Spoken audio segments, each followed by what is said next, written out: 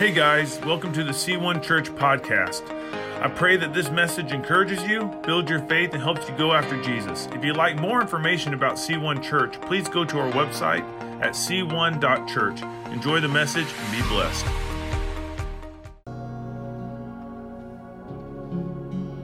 I never want to rush out of a moment where God is so here. The Bible says that He inhabits the praises of His people. He comes and dwells when we lift Him up.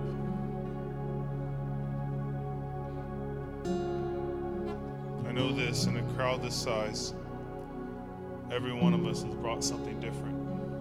Every one of us is walking with a different need, a different worry, a different anxiety, a different fear. And I also know this, that God is here, and in His presence, fear has no voice. In His presence, He turns depression to joy. He turns weeping into gladness. He exchanges ashes and He gives you beauty. In His presence, things change. So as you come, as you are, and we walk into the very presence and the throne room of God, and He inhabits His praises, God is here to meet with you. He's here to walk with you. There are people in this room that have been worried sick. There are people in this room that are facing sickness, physical sickness. There are people in this room that have had a bad week. I am here to tell you that God is with you, and that if God is with you, what can be against you? He loves you, and He has not abandoned you. God, I pray right now for your people. Right now, as we are going to transition into worship through your word, I pray for your people. Lord, I pray that you will move, tear down walls of bondage that have plagued people's mindsets, Lord, as we present ourselves as a living sacrifice, pure and holy and pleasing to you. Lord, this is a reasonable service. Your word tells us that you change the way we think. I pray that as we launch into this message today, that you change the way we think, that we might receive what you would have for us, and we walk out of here changed, not bound to the same things that we walked in here with, not bound to the same passions and desires. But Lord, I pray that you change us. Let us walk out of here transformed because we encountered God Almighty. Lord, if there is depression, I release joy. If there's anxiety, I release peace in the name of Jesus. If there's addiction, I release freedom. Lord, I thank you. I thank you. I thank you that you are here. Holy Spirit, I pray that you will help me to say exactly what you would have me to say. Lord, I know this. I don't need me. I need you. This church doesn't need me, they need you. So Holy Spirit, I pray that you speak. Help me to be your oracle and your mouthpiece in the mighty name of Jesus. Amen. You may be seated. God's good. God is good all the time. He's good. He's good. Today, we are going to look at a whole book of the Bible. We're going to read it from start to finish. So just buckle up. We're going to be here till next Sunday. We're going to be looking at Jude. It's one chapter. So it's 24 verses. We're going to launch into a series next week called Christmas in July. And we're going to look at the gifts of the Spirit and the gifts. Like there's different groups of gifts that the God gives us. He gives us gifts. God the Father, God the Son, and the Holy Spirit. There's groups, and we're going to kind of dive into those next week. And over the course of this month, we're going to look at the gifts that God gives. to the church, and he gives each gifts for different reasons. And some of you guys maybe not even know that God has gifts for you. And I think it's time that the church opens them and starts using them. You know, what good is a gift if we're not using it, right? It's like the anticipation to Christmas. They're just wrapped up under the tree, but you can't play with them. So I pray that next week, as we dive into the different sets of gifts that's listed out in the Word of God, that the anticipation builds and that we take and get ready, because God has gifts for you. God has gifts that he wants you to use, and he didn't just give them to you for them to collect dust and sit there in your life.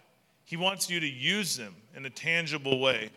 But today, I honestly thought about launching into the series this week, but as I was praying, I felt like the Lord said, no, hold off. And so as I'm sitting here praying this week, I'm like, Lord, I need to know where to go. You know, Sundays roll around once a week. I don't know if you guys knew that. And usually I'm the one speaking, and I don't want to just get up here and speak anything. I want to speak something that's going to challenge the church to be the church. With that said, before we get into the word, I want to tell you a dad joke. And then we're going to get into the word. I've been reading a book in Braille. And I just feel like something good's coming.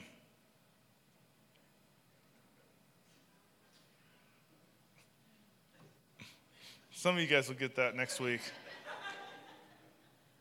All right. Oh, look at your neighbor and say, today's going to be a good day. It's already a good day. So let's look, Jude, verse 1. This letter is from Jude, a slave of Jesus Christ and a brother of James.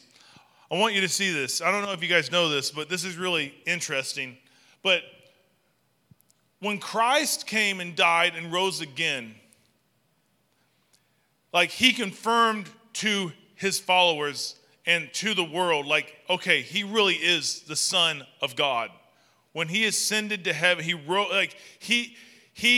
rose from the dead. He predicted his own death, then he rose from the dead. Yeah. Have they seen other people get raised from the dead? Absolutely. But when Jesus got raised from the dead, and then on top of that, you know, he's like appearing in rooms, disappearing out of rooms. He's doing all this stuff. Like the other people that raised from the dead weren't doing this stuff. And then he's sitting there talking to his disciples, and suddenly Jesus is just floating up to heaven, and they're like, okay, now he can fly, and then he disappears, and he's up in heaven, and it confirmed, like, the disciples, like, were so shaken by this, and then the Holy Spirit came on them, and he filled them with power to be witnesses and to perform miracles, all these things.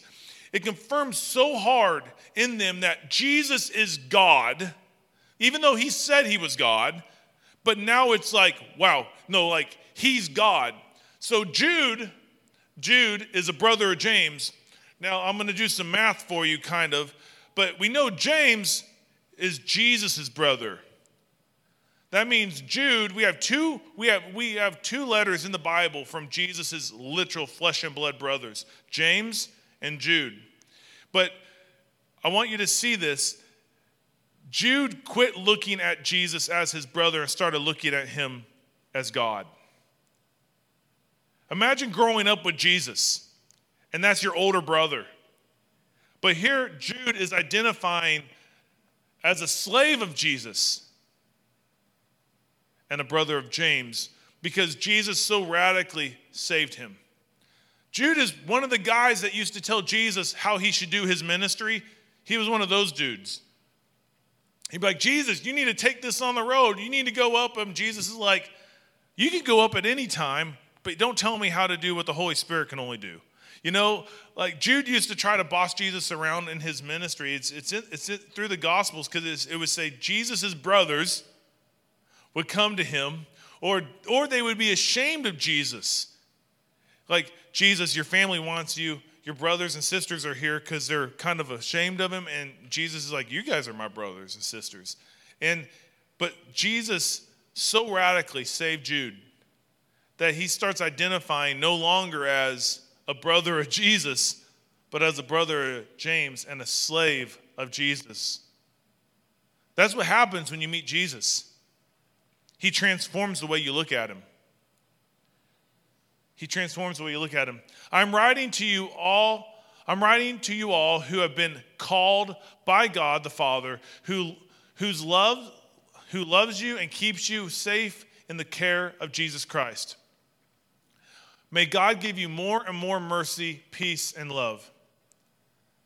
Dear friends, I have been eagerly planning to write you about the salvation we all share, but now I find that I must write you about something else. Urging you, I need us to see this. This is so urgent that Jude had been wanting to talk to the church about salvation, but now the Holy Spirit's laying something so heavy on his heart that he's changing this epistle to the church that he might pastor them in this moment. And as I was reading this week, I wasn't planning on preaching out of Jude, but I kept coming back to Jude, and I felt like I need to do the same thing today.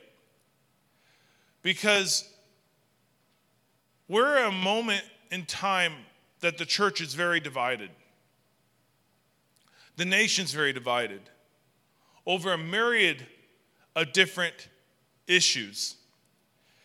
And I think as a church, we can get lost in the division with our political preference, with our opinions about political issues, that we lose sight of the most important thing, our faith in Jesus. And we can actually let our persuasions and our opinions and our convictions to push out what we need to do as the church. And that's what was happening then. And Jude is trying to course correct the church. And he's saying, I have to urge you, you need to defend the faith that God has entrusted once for all time to his holy people. And I want to hit on this word defend because it's there's not really good translation of what it really means. But it's the word apologia. It's where we get the word apologetics. And it's not so much as a defense, even though that's how we read it. It's more of you need to be able to give a reason for why you believe what you believe. That's what it really means. So when people come at you and start questioning, why do you believe in Jesus? Jude here, and also Peter says the same thing. It's that word apologia, or we get the word apologetics, a defense for your faith, but you're not defending God. Number one, he doesn't need you to defend him. You're not defending your faith. It's a better understanding is give a reason why you believe it. Like, let people understand why you believe it. We say it this way here at C1. We share our story. Give the reason. Tell people what Jesus has done for you. Dear friends, let's keep going. I say this because some ungodly people have wormed their way into your churches. All right, who is it? No, I was joking. I'm joking. Gosh, now I just made it awkward. Everyone's like, it's not me. That's exactly what someone would say. No, stop it, Ryan. Saying that God's marvelous grace allows us to live immoral lives. This is written 30 years after Jesus died. Satan's been beating that same drum for the last 2,000 years. God's grace transforms you to live a holy life. It empowers you. God's grace empowers you. My grace is sufficient, for my power is made. Like that's Paul says God's grace equals his power right there. God's grace empowers you to live a holy life. So to understand what Jude is saying is we've got to understand grace. Grace is getting something you don't deserve. That's essentially what grace is. Grace is getting what you don't deserve. And because God gives it freely, he empowers you because you don't deserve it to live a holy life. But from the beginning, people have tried to convince you because God's grace is too good to be true, and it really is, but it's true because that's how God is. God is true, and everything he does is too good to be true. I mean, like he came to earth to die for our sin. That's too good to be true, and he did it anyways. Everything about God is too good to be true, and yet it's true. But what the devil has always tried to convince, because you're under grace, you can live however you want. And we have people in churches saying the same thing today.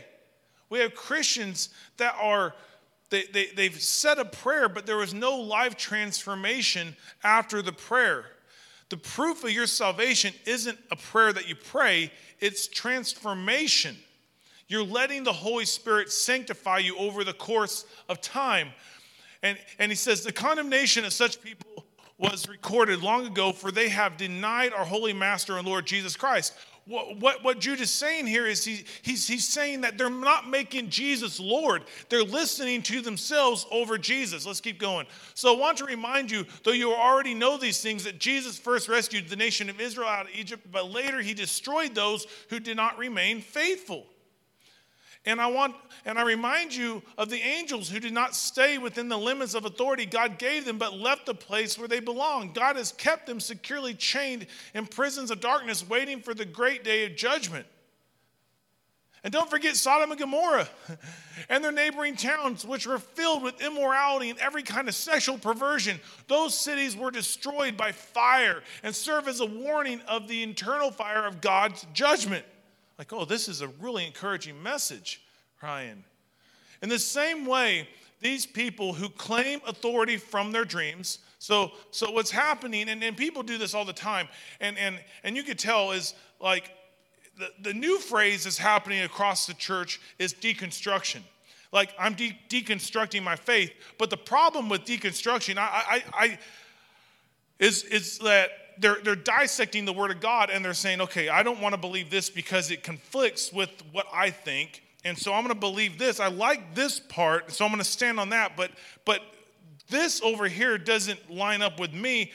And so I'm all for people wrestling to the ground what they believe, but the foundation for what you believe has got to always be the Word of God. God doesn't need an editor. He has one. His name's the Holy Spirit. And so when we wrestle to the ground why we believe what we believe, the foundation comes out of the Word of God, and that's a strong foundation. It is the end all for our faith. And so we don't get the right to pick and choose out of the Word of God what to believe or because what ends up happening is as we do this, we actually end up starting to create a God of our own design, and that's called idolatry, because we start making Jesus look like, oh, well, Jesus didn't really ever talk about this, but the character of God over the course of time, he did. And maybe Jesus in the four Gospels might not have directly addressed something, but if you want to look at the Word of God is Jesus in book form. In the beginning was the Word, and the Word was with God, and the Word was God. God addresses things. And we don't get the right to dissect it. We don't get the right to take out of and put back in. And what's happening here is these people are claiming, I had a dream, and this is what the Lord told me. And I think that this is how we should live. Or I think that what God really meant. And that's not how we live. We go to the Word of God, and the Holy Spirit illuminates it to us. But if it contradicts the character of the Word of God or the Word of God, it's not from God. And Jude is addressing this. Because these people are leading people away from the Jesus of the Bible into a Jesus of their own design. They live immoral lives. They defy authority and scoff at supernatural beings. But even Michael, one of the mightiest of angels, did not dare accuse the devil of blasphemy, but simply said, "The Lord rebuke you." This took place when Michael was arguing with the devil about Moses' body. But these people scoff at things they do not understand. Like unthinking animals, they do whatever their instincts tell them. I want you to hear that. They do whatever their instincts tell them. That's the dumbest thing you can do. Because our instincts are horribly stupid. We're like one of the few mammals that actually don't have instincts built into our DNA. And so they bring about their own destruction. What sorrow awaits them, for they follow in the footsteps of Cain, who killed his brother. Like Balaam, they deceive people for money, and like Korah, they perish in their rebellion. When these people eat with you in your fellowship meals commemorating the Lord's love, they are like dangerous reefs that can shipwreck you. They are like shameless shepherds who care only for themselves. They are like clouds blowing over the land without giving any rain. They are like trees in autumn that are doubly dead, for they bear no fruit and have been pulled up by the roots. Jude does not have a lot of kind things to say about people who don't follow God's word, that claim to be God's people. They are like wild waves of the sea, churning up foam of their shameful deeds. They are like wandering stars doomed forever in the blackest darkness. Enoch, who lived in the 7th generation after Adam, prophesied about these people. He said, "Listen, the Lord is coming with countless thousands of his holy ones to execute judgment on the people of the world. He will convict every person of all the ungodly things they have done and for all the insults that ungodly sinners have spoken against him." These people are grumblers and complainers, living only to satisfy their desires. That goes back to they follow their own instincts. They live to satisfy their own desires. They me. They brag loudly about themselves, and they flatter others to get what they want. But you, I love when God puts a conjunction junction, what's your function in there? Because he's about to shift the script. Because this has been heavy so far. Jude is warning the church. He's saying, hey, I care enough for you to watch out for this. Because it's not just happening then, it's happening now. People saying, well, God didn't mean that. Well, what does his word say? I think God didn't stutter. He didn't mix words. I think he said what he meant. He's not a woman. Oh, come on, Ryan. I'm sorry. I just lost half of you guys.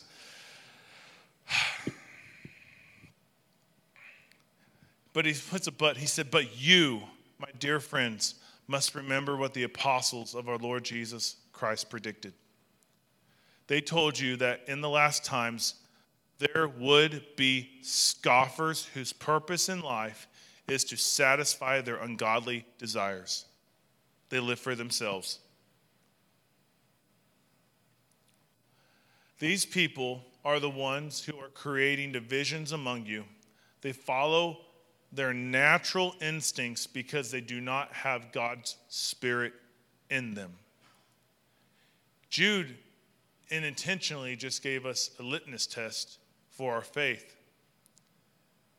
Because if we constantly lean back on, I think we should do this, or I should, without praying or listening or even trying to find the will of God, maybe God's Spirit's not in you. We seek God in everything. Everything. Let's keep going. But you, dear friends, listen, must build each other up in your most holy faith. Pray in the power of the Holy Spirit and await the mercy of our Lord Jesus Christ, who will bring you eternal life. In this way, you will keep yourself safe in God's love. Oh man, that's so encouraging. God's love is a place of safety. And you must show mercy to those whose faith is wavering. And you must rescue others by snatching them from the flames of judgment. And you must show mercy still to others, but do so with great caution, hating the sins that contaminate their lives. Now all glory to God, who is able to keep you from falling away and will bring you with great joy into his glorious presence without a single fault. All glory to him who alone is God, our Savior, through Jesus Christ our Lord. All glory, majesty, power, and authority are his before all time, and in the present and beyond all time. Amen.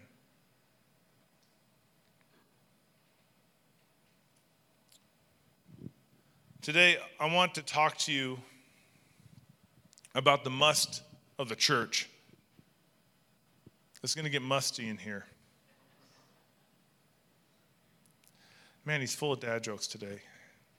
Gosh. The first must I want to hit you with is we must defend our faith. We must defend our faith.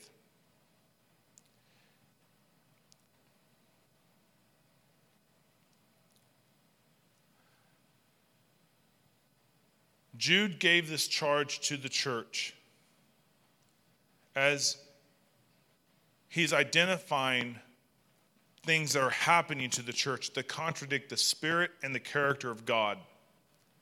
And he's saying, I'm urging you to defend what you believe, to give a reason why you believe it. Remind people, because there will be people that will come here. There will be people that will be in your life that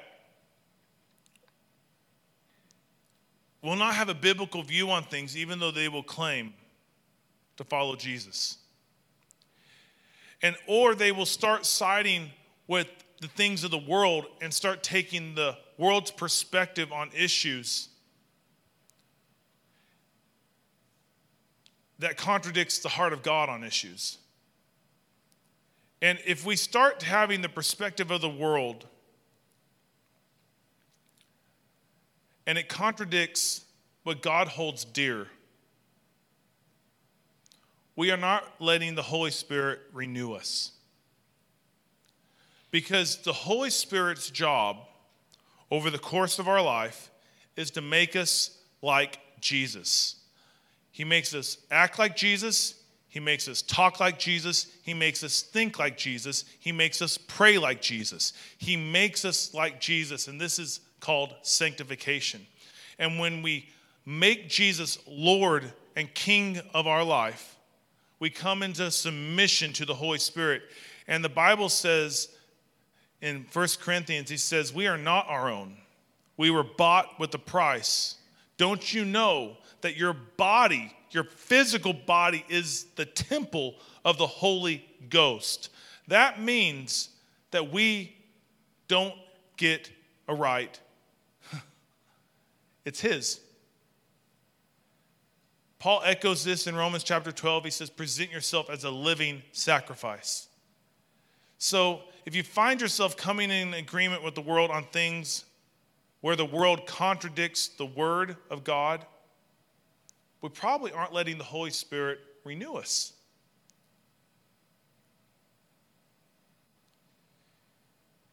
If God was okay with us listening to our whims, passions, and our own instincts, he would not have sent the Holy Spirit to lead us.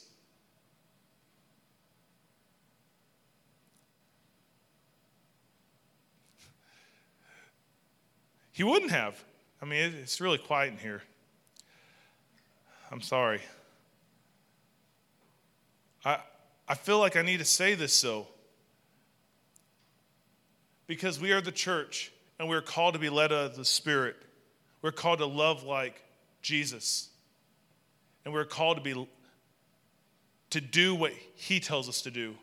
To say what he tells us to say, to act how he has us to act. And I'm not trying to step on anyone's toes. I'm just saying what I feel like I need to say. Jude warns so strongly against listening to our own whims and passions. The Bible says our heart is filled with every kind of evil desire. The worst advice, and you hear it all the time, the worst advice a person can get is follow your heart. That's the dumbest thing I've ever heard. Because your heart is so fickle. It will lead you astray every single time. What we're supposed to do as a follower of Jesus is to bring our heart to God and say, this is yours. Lead me. I can't listen to myself. How many of you guys have listened to your heart and got yourself in a lot of trouble? Yeah, me. Dude, there was one time when I was a sophomore in college, and before me laid a decision to get engaged or to break up. And I followed my heart, and it led to a 3-year engagement where I ended up breaking up with her. If your choices in life come down to get engaged or break up, you should probably break up. Getting engaged is not going to fix the issues in your relationship. We're not called to listen to our heart. And the problem is with listening to our heart is it skews our view of what God's word says, because it makes reasonable sense, right? It makes logical sense. Oh yeah, that's logical. The problem is with logic and reason is it's not always how God operates. God's thoughts are infinitely higher than our thoughts. So he hardly ever makes logical sense when he tells us to step in faith, when he tells us to do something. So the Bible actually says his thoughts are as far above our thoughts as the stars are to the earth. So if it doesn't make logical sense, but you feel like you need to do it and you've been praying about it, it's probably God telling you to do something because it takes faith to walk in it.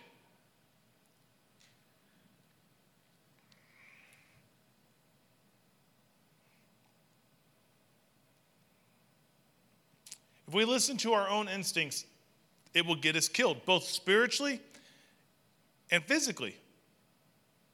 It just will. We are called to listen to the Spirit. We are called to go back. And maybe you're at this point where, well, I don't feel like God's speaking to me. I understand that. I've been there. Like, God, what are you saying? Well, number one, go to the Word of God. Open the Word of God. Learn the Word of God.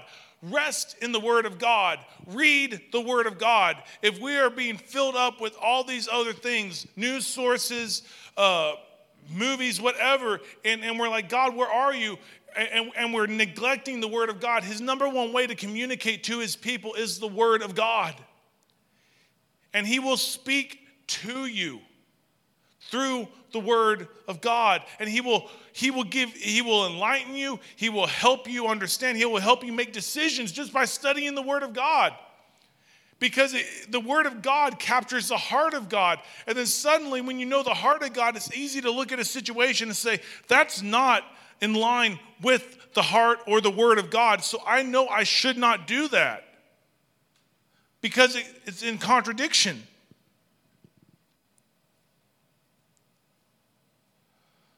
We are literally seeing this play out before our eyes.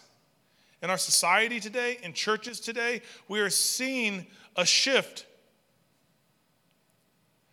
And Jude challenges, defend the faith, give a reason why you believe, and it starts with the Word of God. We don't get to edit it. We don't get to dissect it. That's the foundation. If you want to wrestle down to why I believe what I believe, go back to the Word of God and build from there. And I would love to have conversation. Get men and women of God around you and help them build. Help them. Let them help you wrestle to the ground.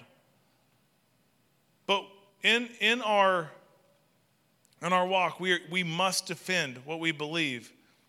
And if we find ourselves agreeing with what the world believes, that's a test to show that we aren't being renewed by the Holy Spirit, because the Holy Spirit makes us think like Jesus. He renews us. He changes us. And in the months and the years to come, you guys are going to have conversations, and I'm going to have conversations with people that don't think the way I do and the way you do. And we need to give them a reason why we believe what we believe. In fact, this last week, and this conversation that I'm about to share with you did not happen for the sermon illustration, but it's a perfect example. It's like God always I'm going to throw him a bone.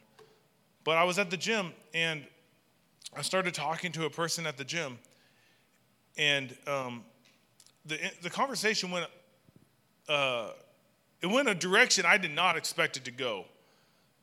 Have you guys ever had those conversations? I'm like, oh, okay, we're going to go here. So, but I was talking to this young woman at the gym, and she asked me what I thought God's gender was. Him, her, or they. And I'm not going to get into any of that. And I'm like, well, this is clearly a God moment, because I think I should have a conversation with this. And it was so cordial. It was a beautiful conversation. It wasn't a debate. It wasn't any of that. And I said, well, the Bible, I live my life by the Word of God, the Bible. And the Bible says that God is spirit. That's what he is. And I said, Jesus came in the form of a man. He has a physical body. He is a male, but God is spirit. And so we started talking some more, and then she's like, I kind of believe that everyone's right. She's like, I just believe that Christianity's right, Islam's right, and I was like, well, let's talk about the top five, Buddhism, Islam, Christianity, Catholicism, Hinduism. Let's just dive into those real quick. I said, let's just say they're all right. And I'm just having this conversation. I said, but here's the problem. Every one of these religions are exclusive. They really are. Christianity is the only religion that's 100% inclusive. We want everyone to come, but we're exclusive in this sense that we believe that Jesus Christ is the only way of salvation. No other way. You only come to the Father but through Christ. But I said, but the problem is Islam believes their way is right, and it's exclusive. You can only get to heaven through Islam. Hinduism thinks they're exclusive. You can only get to the next life through, every one of them's exclusive. I said, well, let's just think about this, because if they're all right, then none of them are right. They're all wrong. You can't be all right when there's exclusivity. Only one can be right. And she's like, oh, that's interesting. And so I said, well, let's think about this too. Every one of these other religions is work-based. So we try to get to God. Like Islam, you don't know whether God loves you or not, so you kind of have to work towards him, and he's kind of a cold, distant God in Islam. He doesn't interact with his creation. Hinduism, if you have to offset your karmic debt in order to reincarnate. Buddhism, you have to work at relinquishing all your desires here on earth, and it's always work. I said Christianity is set apart because we can't get to God, period. Even Catholicism, say this many Hail Marys, say this many Our Fathers. It's work, it falls back on us. And we can't do it. So, but Christianity is different in the sense that God came to us and did the work so that we can get to God. And I got to share the gospel with her and why I believe what I believe in just a conversation at the gym. And it was really cool. I would love to say that she was transformed and the Holy Spirit fell or anything. No, that didn't happen.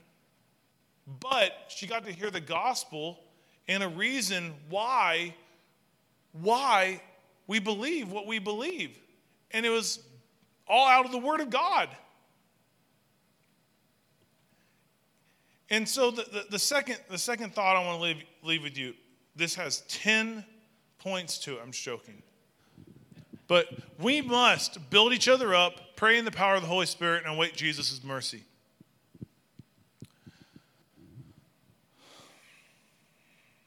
I need us to hear this. I added this section this morning because the Lord really laid on my heart Thursday. He said, I want you to do what Jude's telling us to do, to build each other up. And I've been praying about how to do that since Thursday. And I sat here this morning, I'm like, Lord, I know you want me to do this, but I don't know how you want me to do this. But I know that there are people here today that need to hear what I'm about to say. There are people here today that feel so beat up and tattered. There are people here today that your faith is wavering and you're wrestling and you might even be saying, God, where are you? And I know that God laid this on my heart because someone needs to hear what I'm about to speak over you. So I would hate to just talk about how to build each other up. We pray for one another. We share each other's burdens. I can give you examples, or I can just do it. And I'm going to just give you one example. There's a million ways to build each other up. You can call each other. You can check in on each other. You can do all sorts of things. Go out to dinner, have coffee, whatever. There's a lot of ways to build each other up in your most holy faith. It's not one. But I'm going to speak over you what God says about you. And someone, might be multiple people, need to hear this. This is God's opinion of you. You are dead to sin and alive in Christ. You might feel dead and you're like, I'm worn out. I'm physical. But the Bible says in Romans 6:11, you are alive in Christ. You are a child of God. I think sometimes in church we say that so often that it loses its gravitas. But you are a child of the Most High God. You are the righteousness of God in Christ. That's who you are. You are God's righteousness. You have right standing. You are spotless before Him. You might feel condemned. The enemy might have been saying, you are such a sinner and a hypocrite. That is a filthy lie from the pit of hell. If your faith is in Jesus Christ, you are the righteousness of God in Christ. You are alive. You are Christ's ambassador. You represent heaven on earth. You are a masterpiece, Ephesians 2:10 says. You are chosen, Ephesians 1:4. You are a child of God. You are joyful, Galatians 5. You are gentle. You are not easily offended, and you don't hold on to bitterness. You are patient and faithful. You are self-controlled and kind. You are known before you were born. God made you. He chose half of your parents' DNA and half of your mom and half of your dad. They're like the chances that you came into existence are like 1,000,000,000 to 1, but God chose to form you in the womb. He chose to let you walk on this earth. He has known you before you were born. You are steady. Psalm 91:1. You are not alone. God is with you. Matthew 28:20. You are loved. John 3:16. You are free. You might feel like you are bound, but that's not what God says. If you are in Christ, the Bible says it is for freedom He set us free. He says where the Spirit of the Lord is, there is freedom. Where's the Spirit of the Lord? It's in us. Whom the Son sets free is free indeed. You are free. John 8:32. You are healed by Christ's stripes. It's not you might be healed. It's not you could be healed. It's you are healed. 1 Peter 2:24. Stand on it. It's a promise. All God's promises are yes and amen. If you're dealing with something physical in your physical body, stand on the word of God. It is a firm foundation. It will not fail. You are healed. Someone needs to hear that today. They are healed. You are unashamed. Romans 8:1. You are not condemned. Romans 8:1. You are called and equipped to go after the righteous desires God puts in your heart. Peter says, everything we need for a holy life has been given to us in Christ Jesus. You are strong, 1 John 2:14. You are fearless, Isaiah 43:5. You are secure, John 10:28-29. You are a new creation, 2 Corinthians 5:17. For those who are in Christ, they are a new creation. The old is gone, the new has come. You're not who you were, so keep rejoicing. You're not yet who God made you to be, so keep repenting. You are not shaken, Psalm 62:6. You are not stuck in worry because Jesus offers a peace that the world cannot give. You are born again. You are not a victim. You are more than a conqueror. Romans 8:37. You are named by God, not labeled by man. You are the light of the world. Matthew 5:14. You are mighty in his power. Ephesians 6:10. You are the church, and you exist for the world, to reach the world. 1 Corinthians 12:27. That's what God says about you. That's his opinion of you. He loves you. We must encourage each other in the faith. We got to remind ourselves what God says. Because if we don't remind ourselves of what God says, the enemy will remind us of what he says. He'll remind us of who we were before Jesus. He'll take every opportunity to condemn you. He'll take every opportunity. He's going to anyways. We've got to encourage each other in our faith. We must build each other up. We must. And then it says, we must pray in the power of the Holy Spirit.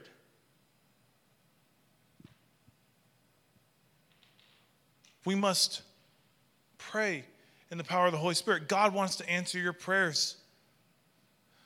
I heard this quote a couple weeks ago, but if God answered all your prayers today, would you be the only one affected?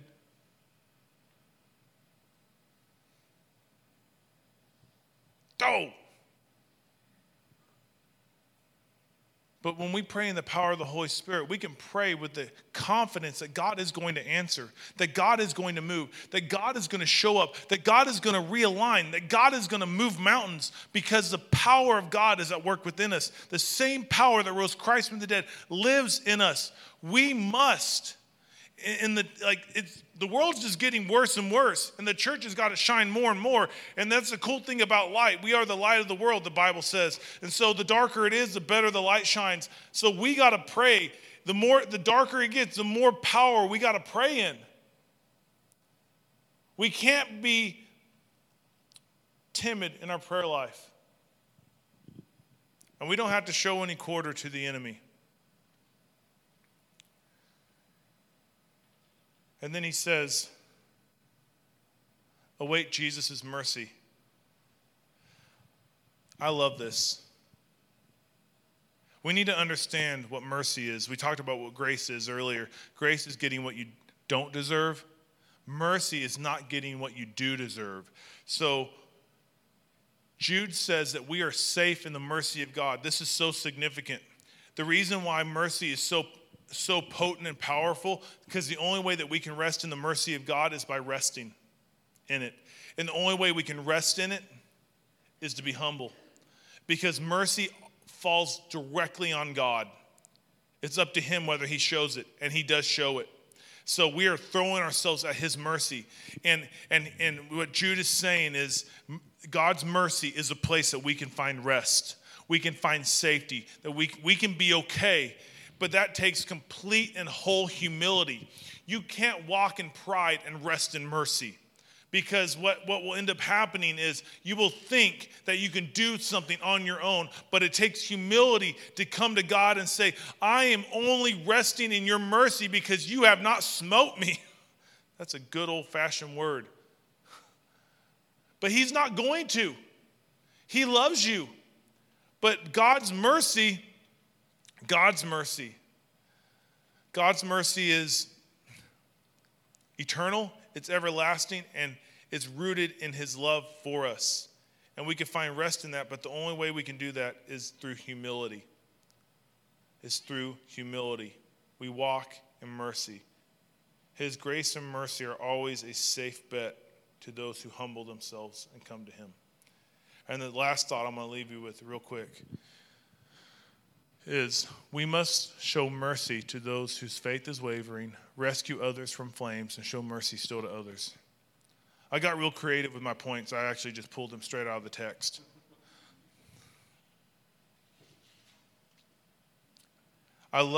This is the beauty of the kingdom of God. Because the very people that Jude is warning against in the first half of his letter are the very people that he's saying reach. The very people he's saying, these people will shipwreck your faith. He's saying, have mercy on them. Because we don't have a right to judge anyone. We're not the Holy Spirit and we're not God. Our job is to show mercy and the love of God. And no one's exempt from that. But he gives a hierarchy. Show mercy to those whose faith is wavering. People who are wrestling with their faith. People who are having a hard time walking out their faith. People who are like, man, the Word of God says this, but man, I feel like this is, and they're wrestling with what they feel and what the Word of God, and the Bible says, have mercy. That's not a time to condemn. That's a time to come alongside and say, let's talk about it. Let's go get some coffee. Let's crack open the Word of God and let's walk our faith out together. Because guess what? Not one of us is a finished work. I don't care if you've been a Christian for 5 minutes, 1 minute, or 50 years. The Holy Spirit is still making you like Jesus. And so our job is to come alongside each other and to love one another and to encourage one another, build each other up, and have mercy. That means not giving people what they deserve. If God doesn't give you what you deserve, and what we deserve is hell, and he gives us heaven, and he gives us relationship, and he gives us love, he empowers us to do the same. Show mercy to those whose faith is wavering. Rescue others from the flame. These are people who don't even know Jesus. They're so lost. Like this young lady at the gym. She's so lost. She's like, I just don't know about all that. That's okay. I can't wait to continue to have conversations about Jesus with her. Well, I believe one day she'll ask me to pray for her. I hope. But at the end of the day, this is such a sober reminder. People who don't know Jesus have a very real eternity before them. And if we're so consumed about us that we forget that God doesn't save us for this world to make our life easy here. He saves us for the world to come, and that we are eternal. So we will end up going to heaven or hell at the end of the day, and the only way to get to heaven is through Jesus Christ. That should change how we interact with people who are far from Jesus Christ. We rescue others from flames. The flames of the pit of hell, literally. That's our job as a church. It's not just my job as a pastor. It's not just Andy's job or Phil's job or Amy's job or Nathan's job. It's our job. We have mercy and grace and we rescue them. I don't know if you guys have ever seen firemen go into a burning house. But quite frankly, they don't care about the doors that are in front of them. They bust it down. And I've had conversations, well, I just got to wait for the timing to be right to share my faith. If you wait for the right timing, you'll never have the right moment. But when you start sharing your faith, every moment is the right moment. Every moment is the right moment. So we rescue others. We must rescue others from the flames. And then it says we must show mercy still to others. These are the people that are intentionally going out of their way to shipwreck you. These are the people that you might call them your enemy. But what does Jesus say to do to your enemies? Let's just, what does he say to do to your enemies? Pray for them, love them. What else does, like bless them? You can't do that if you're not showing mercy. I know this is a heavy word today. I know. But I feel so heavy in my heart that there is this need to move forward. Not need to move forward. There's this need to walk out even more now the calling on the church. I think that the harvest fields are so ripe and people need hope so much. People are they're looking for things to put their faith in. And quite frankly, right now they're putting their faith in political systems, political parties, and governments, and celebrities. They're looking for places to put their faith in. Church, we must be filled with the mercy of God to one another and to the world, and to show them where to put their faith properly. And you guys are so great at this, but we can never get away from this. This is the point of the church. This is the point of the church. And I don't want anyone to be condemned. If you feel condemned, that's not from Jesus. I want us to be challenged to walk out of here to say, I am the church. And God has called and equipped me to be the church. And to walk out of here in the mercy of God, filled with the mercy of God, to show the mercy of God. And so what we're going to do to end is I'm going to invite you guys to stand. And we're going to worship Jesus. And I just want some self-examination. This is a letter of self-examination. Maybe you need to pray as Pastor Andy leads in worship is, Holy Spirit, am I letting you renew my mind?